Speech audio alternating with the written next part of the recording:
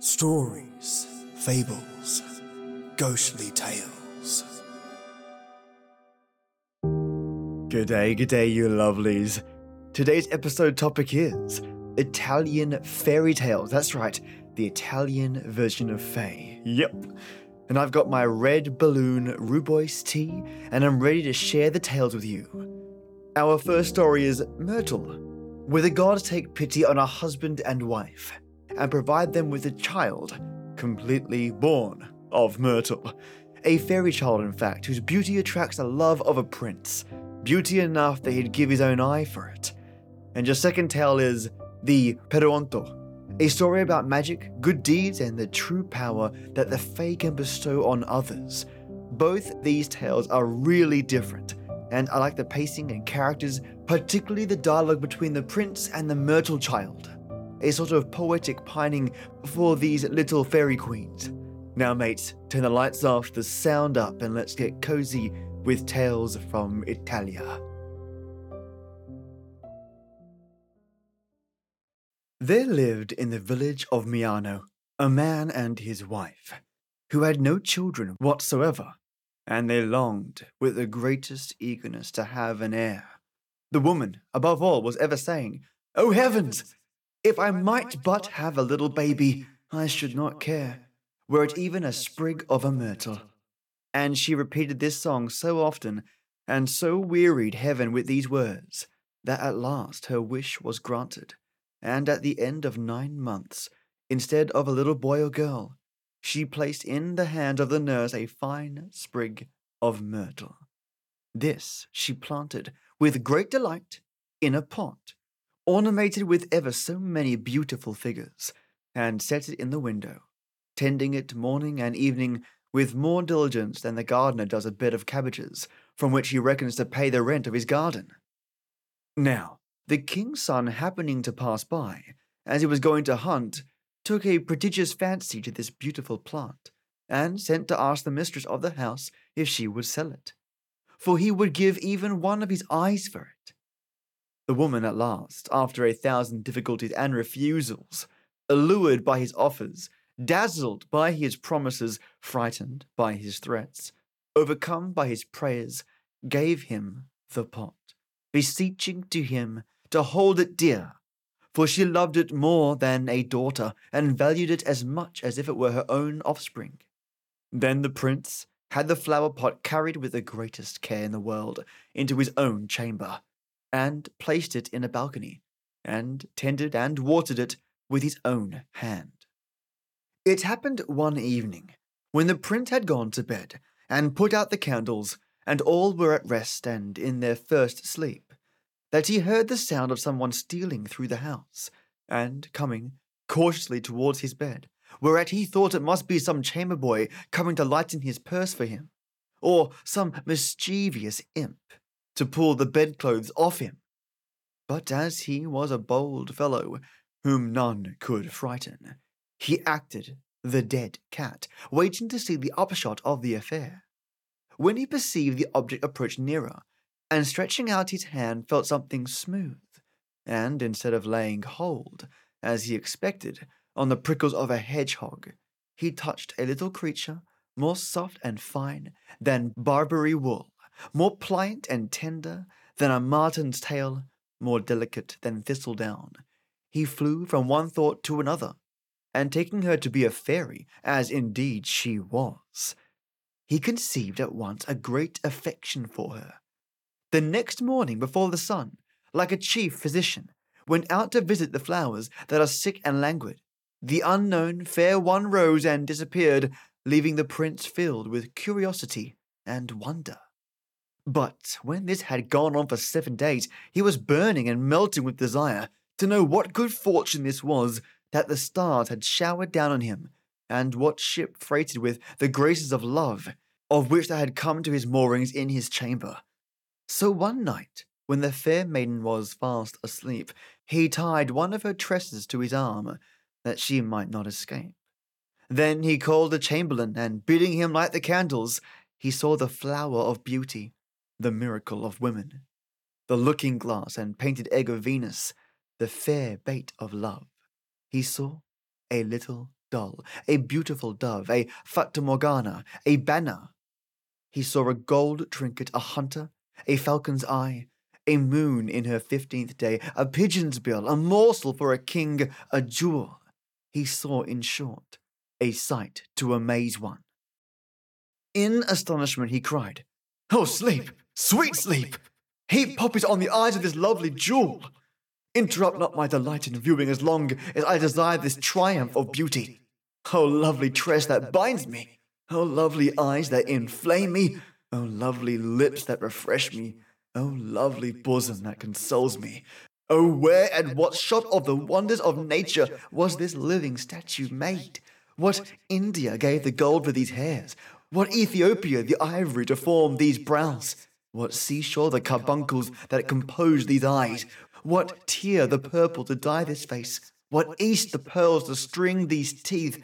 And from what mountains was the snow taken to sprinkle over this bosom? Snow, contrary to nature, that nurtures the flowers and burns hearts.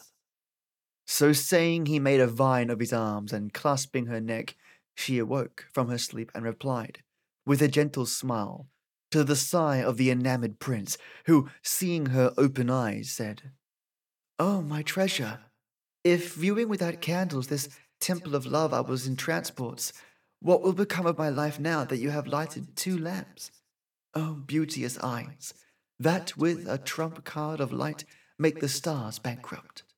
You alone have pierced this heart. You alone can make a poultice for it like fresh eggs. Oh, my lovely physician, take pity. Take pity on one who is sick of love, who, having changed the air from the darkness of night to the light of this beauty, is seized by a fever. Lay your hand on this heart. Feel my pulse. Give me a prescription. But my soul, why do I ask for a prescription? I desire no other comfort than a touch of that little hand, for I am certain that with the cordial of that fair grace, and with the healing root of that tongue of thine, I shall be sound and well again." At these words the lovely fairy grew as red as fire, and replied, "Not so much praise, my lord prince. I am your servant, and would do anything in the world to serve that kingly face, and I esteem it great good fortune that from a bunch of myrtle, set in a pot of earth, I have become a branch of laurel hung over the indoor of a heart in which there is so much greatness and virtue." The prince, melting at these words like a tallow candle, began again to embrace her, and sealing the latter with a kiss, he gave her his hand, saying, "Take my faith. You shall be my wife. You shall be my mistress of my scepter. You shall have the key of this heart as you hold the helm of this life." After these and 100 other ceremonies and discourses they arose, and so it went on for several days. But as spoils sport, marriage parting fate is always a hindrance to the steps of love. It fell out that the prince was summoned to hunt a great wild boar which was ravaging the country. So he was forced to leave his wife. But as he loved her more than his life and saw that she was beautiful beyond all beautiful things, from this love and beauty there sprang up the feeling of jealousy, which is a tempest in the sea of love, a piece of soot that falls into the pottage of the bliss of lovers, which is a serpent that bites, a worm that gnaws, a gall that poisons, a frost that kills, making life always restless, the mind unstable, the heart ever suspicious. So, calling the fairy, he said to her, "I am obliged, my heart, to be away from home for 2 or 3 days. Heaven knows with how much grief I tear myself from you, who are my soul, and heaven knows, too, whether, ere I set out, my life may not end. But as I cannot help going to please my father, I must leave you. I therefore pray you, by all the love you bear me, to go back into the flower pot, and not to come out of it till I return, which will be as soon as possible."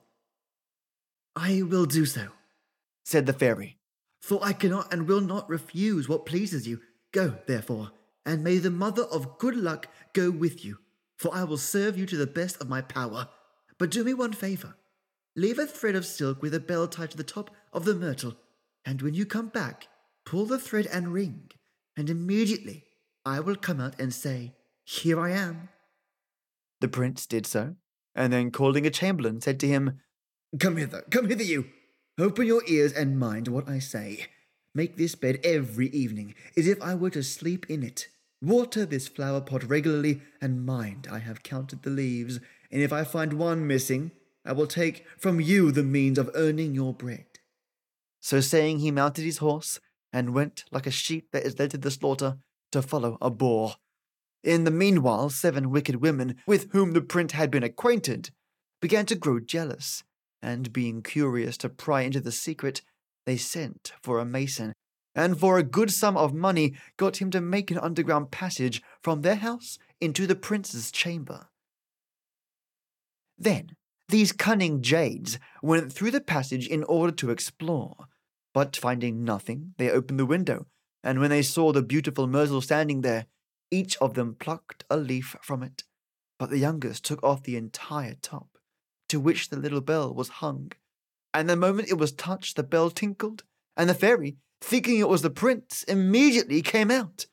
As soon as the wicked women saw this lovely creature, they fastened their talons on her, crying, you are she who turned your own mill the stream of our hopes. You it is who have stolen the favour of the prince. But you are come to an end of your tricks, my fine lady. You are nimble enough in running off, but you are caught in your tricks this time, and if you escape, you were never born. So saying, they flew upon her, and instantly tore her into pieces, and each of them took her part. But the youngest would not join in this cruel act. And when she was invited by her sisters to do as they did, she would take nothing but a lock of those golden hairs. So when they had done, they went quickly away, by the passage through which they had come. Meanwhile, the chamberlain came to make the bed and water the flower pot, according to his master's orders, and seeing this pretty piece of work, he had like to have died of terror. Then, biting his nails with vexation, he set to work, gathering up the remains of the flesh and bones that were left, and scraping the blood from the floor. He piled them all up in a heap in the pot, and having watered it, he made the bed, locked the door, put the key under the door, and taking to his heels, ran away out of the town. When the prince came back from the chase, he pulled the silken string and rung the little bell. But ring as he would, it was all lost time. He might sound the tocsin, and ring till he was tired, for the fairy gave no heed. So he went straight to the chamber, and not having patience to call the chamberlain and ask for the key, he gave the lock a kick, burst open the door, went in, opened the window, and seeing the myrtle stripped of its leaves, he fell to making a most doleful lamentation, crying, shouting, and bawling, "Oh, wretched me! Unhappy me! Oh, miserable me! Who has played me this trick, and who has thus trumped my card? Oh, ruined, banished, and undone prince! Oh, my leafless myrtle, my lost fairy! Oh, my wretched life! My joys vanished into smoke, my pleasures turned to vinegar. What will you do, unhappy man? Leap quickly over this ditch. You have fallen from all happiness, and will you not cut your throat? You are robbed of every treasure. You are expelled from life, and do you not go mad? Where are you? Where are you, my myrtle? And what soul more hard than marble has destroyed this beautiful flower pot? Oh, cursed chase that has chased me from all happiness. Alas, I am done for. I am overthrown. I am ruined. I have ended my days. It is not possible for me to get through life without my life. I must stretch my legs, since without my love, sleep will be lamentation, food poison, pleasure insipid, and life sour. These and many other exclamations that would move the very stones in the streets were uttered by the prince, and after repeating them again and again, and wailing bitterly, full of sorrow and woe, never shutting an eye to sleep, nor opening his mouth to eat, he gave such way to grief that his face, which was before of oriental vermilion, became of gold paint, and the ham of his lips became rusty bacon. The fairy, who had sprouted up again from the remains that were put in the pot, seeing the misery and tribulation of her poor lover, and how he was turned in a second to the colour of a sick Spaniard, of a venomous lizard, of the sap of a leaf, of a jaundiced person, of a dried pear, was moved with compassion, and springing out of the pot, like the light of a candle shooting out of a dark lantern, she stood there before, and embracing him in her arms, she said, take heart, my prince. Have done now with this lamenting, wipe your eyes, quiet your anger, smooth your face, behold me alive and handsome, in spite of those wicked women who spilt my head and so ill-treated me. The prince, seeing this when he least expected it, arose again from death to life, and the colour returned to his cheeks, warmth to his blood, and breath to his breast. After giving her 1,000 caresses and embraces, he desired to know the whole affair, from head to foot, and when he found that the chamberlain was not to blame, he ordered him to be called, and giving a great banquet, he, with the full consent of his father, married the fairy. And he invited all the great people of the kingdom, but above all others, he would have present those 7 serpents who had committed the slaughter of that sweet suckling calf. And as soon as they had done eating, the prince asked all the guests, one after the other, what he deserved, who had injured that beautiful maiden, pointing to the fairy who looked so lovely that she shot hearts like a sprite and drew souls like a windlass. Then all who sat at table, beginning with the king, said, one, that he deserved the gallows, another, that he merited the wheel, a fourth, to be thrown from a precipice.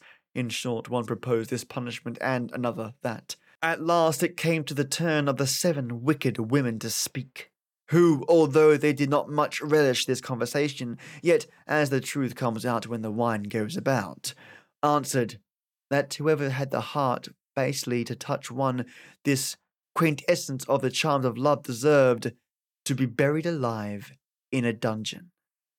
As you have pronounced this sentence with your own lips, said the prince, you have yourself judged, you have yourself signed the decree.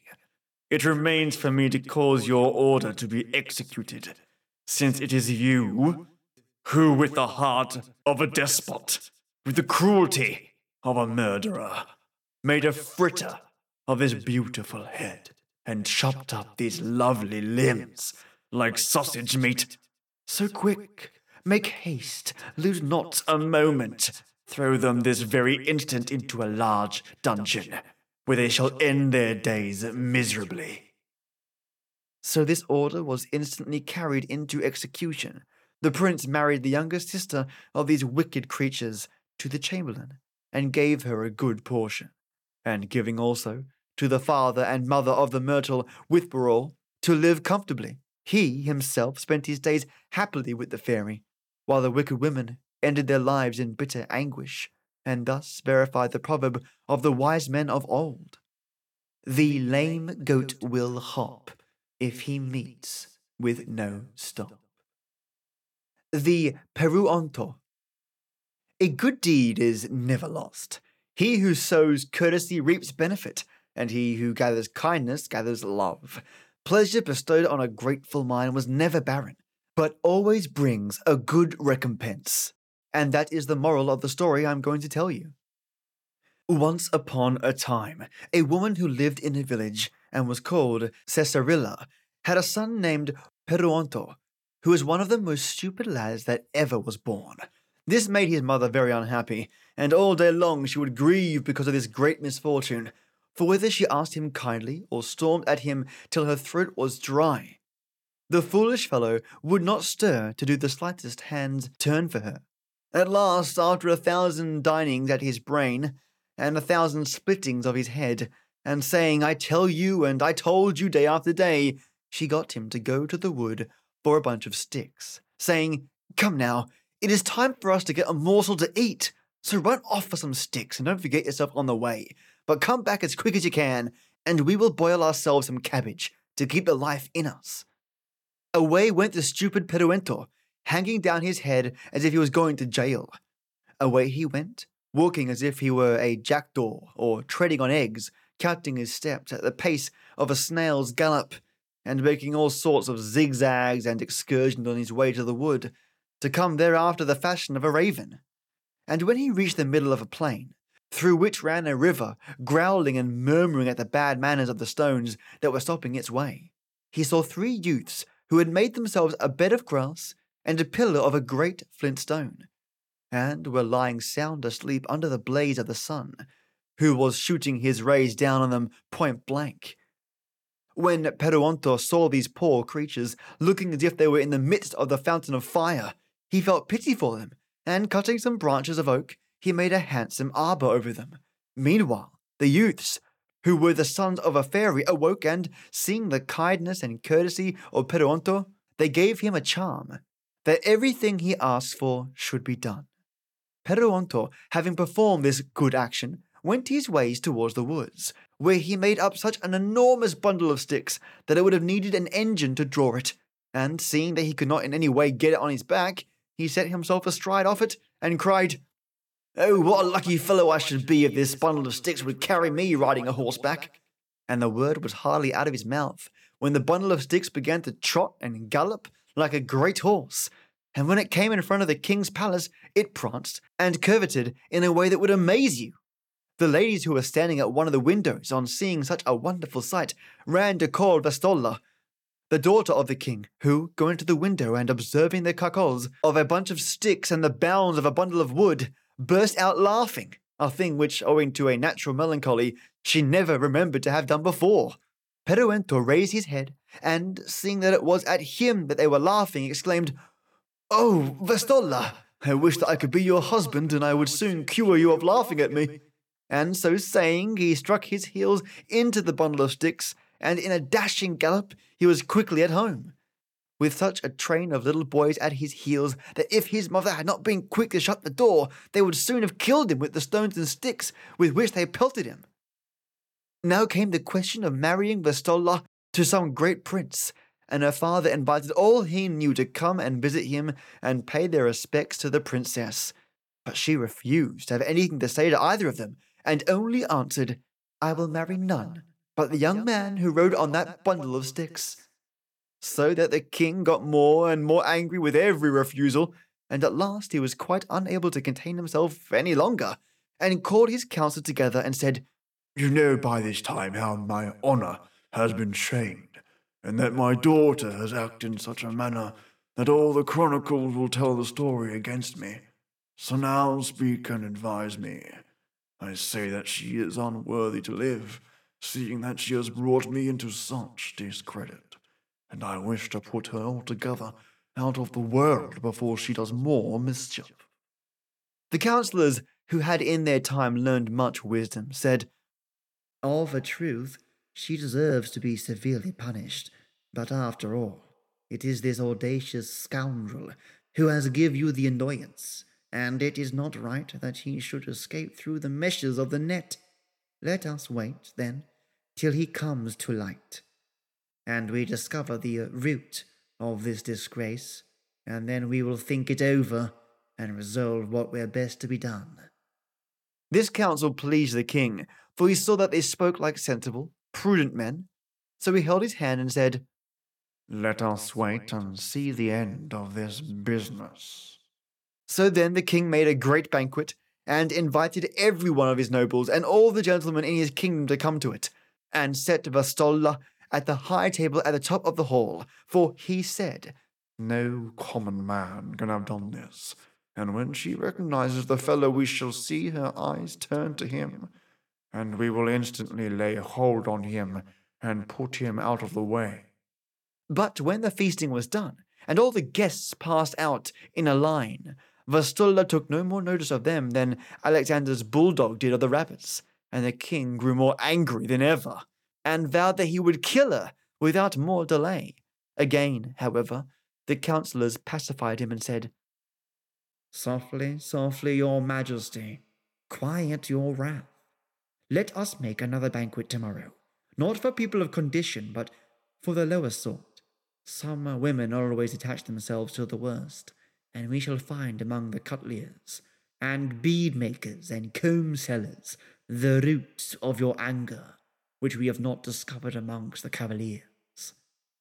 This reasoning took the fancy of the king, and he ordered a second banquet to be prepared, to which, on proclamation being made, came all the riff-raff and ragtag and bobtail of the city, such as rogues, scavengers, tinkers, peddlers, sweeps, beggars, and such like rabble, who were all in high glee, and, taking their seats like noblemen at a great long table, they began to feast and gobble away.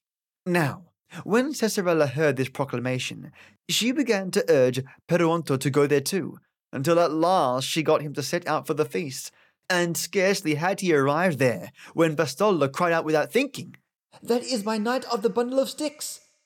When the king heard this, he tore his beard, seeing that the bean of the cake, the prize in the lottery, had fallen to an ugly lout, the very sight of whom he could not endure, with a shaggy head, owl's eyes, a parrot's nose, a deer's mouth, and legs bare and bandy.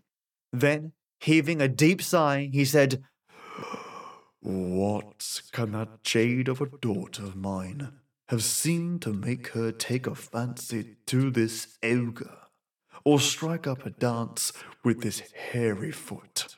Vile, false creature, who has cast so base a spell on her? But why do we wait? Let her suffer the punishment she deserves. Let her undergo the penalty that shall be decreed by you, and take her from my presence, for I cannot bear to look longer upon her."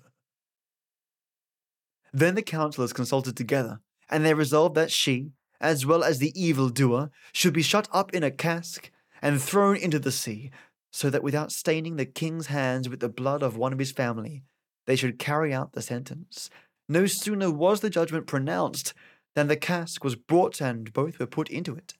But before they coppered it up, some of Vastolla's ladies, crying and sobbing as if their hearts would break, put into a casket of raisins and dried figs that she might have withal to live on for a little while.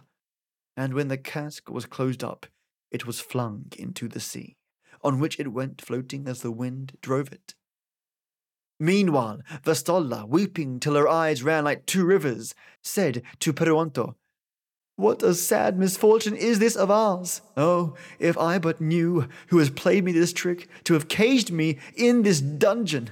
Alas, alas, to find myself in this plight without knowing how! Tell me, O cruel man, what incantation was it you made, and what spell did you employ to bring me within the circle of this cask?"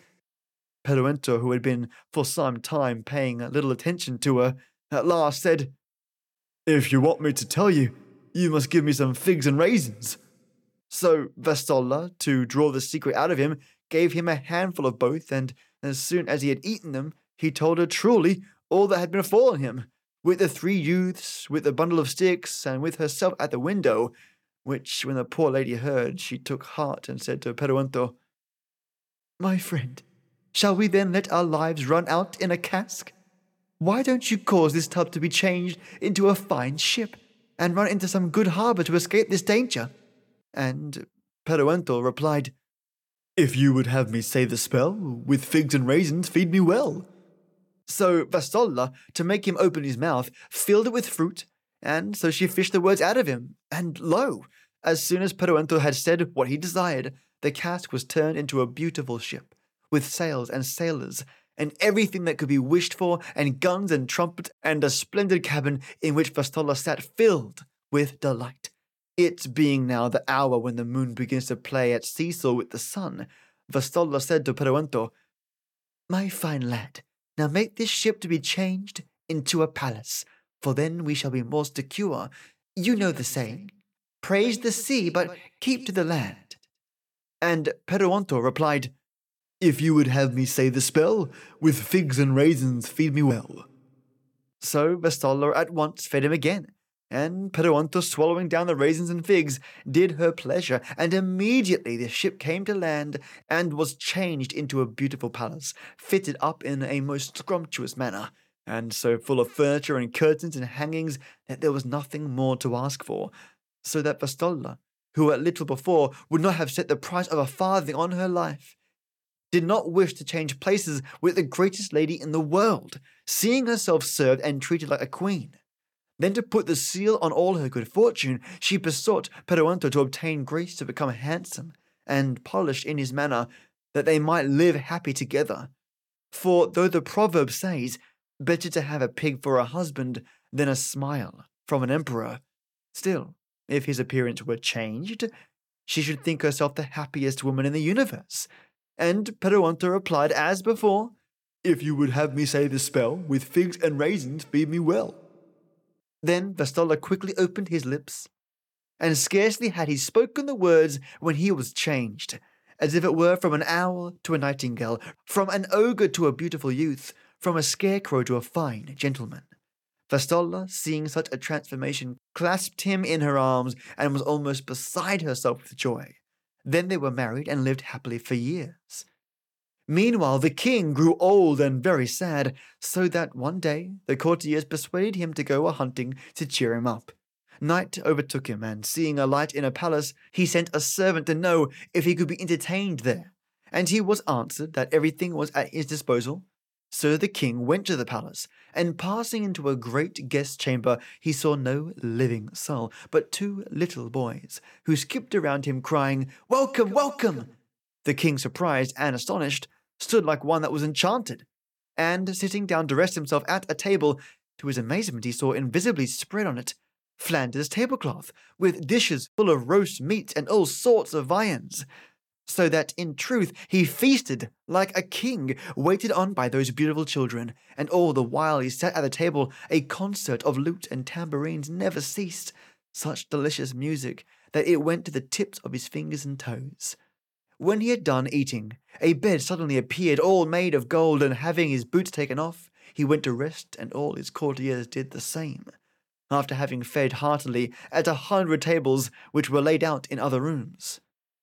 When morning came, the king wished to thank the 2 little children, but with them appeared Vastolla and her husband, and casting herself at his feet, she asked his pardon, and related the whole story. The king, seeing that he had found 2 grandsons who were 2 jewels, and a son-in-law who was a fairy, embraced first one and then the other, and taking up the children in his arms, they all returned to the city, where there was a great festival that lasted many, many days. Mates, I hope you enjoyed both these tales. The little Myrtle fairy who almost died to some insane jealous women, and the unfortunate dullard who became so much more with the help of fairy magic. Folks, thanks for listening. If you want to support the show, visit my iTunes page and leave a review. Helps lovelies like you find the podcast in the first place. And if you want to impact the show and improve the story's audio and gather even more folk stories up, you can support me on Patreon via www.patreon.com/SFGT. Now, I want to thank the legends that support me, my Patreon supporters. First up is my Ode Night Tea Titan, the Queen of Cats, majestic and marvelous Maya. Thanks to your support, Maya, as always, I've been able to purchase a better Wi-Fi dongle. Sounds silly, I know, but my previous one constantly would drop out, and this new one is so strong and so solid, I don't have to worry about uploading my videos or audio to you lovelies, to only to have to do it again because of some random dropout. I was quiet about it, but thanks to you, I've been able to resolve that issue completely, saving me time and heartache. Thanks, Maya. You're a godsend. My white tea warlord, the ever-awesome Lesser of Loxley. Mate, I hope you're doing fantastic. Thank you as always for your kindness and ongoing support. I've been putting your support into covering epidemic sound costs and general subscription costs, which I would normally do without. Thanks to you, we can have new music and sound effects essentially monthly. I'm also building up a new set of audio in preparation to use those effects, so keep an ear out. Cheers, Lesser. You're one epic dudio. Pages Anologus, thank you, Paige Kramer, for your lovely self and lovely emails. I always have a blast reading them. You are the gift that keeps giving. I'll be responding to your awesome email this weekend, so keep an email ear out for it when it hits your inbox. Just wanted to say thank you for your support and kindness. I've been able to cover off website subscription costs and general maintenance, which I'm so glad that I don't have to worry about, thanks to you and people like you. Cheers, Paige, you're bloody brilliant. And the wicked peeps that are the nitros to this podcast, putting me in full gear, my Earl Grey enforcers.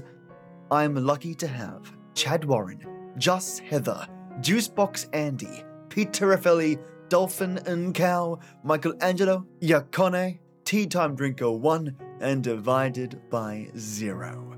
Thank you, you amazing people. Honestly, without your help, this show would be drastically different. And your support goes a long, long way in finding stories and reaching out to authors. I'm always blown away at how generous people are. And because I don't run adverts in any capacity, well, I'm doubly lucky to have the support you guys and gals give me. So have a wonderful weekend, and as always, till next we meet.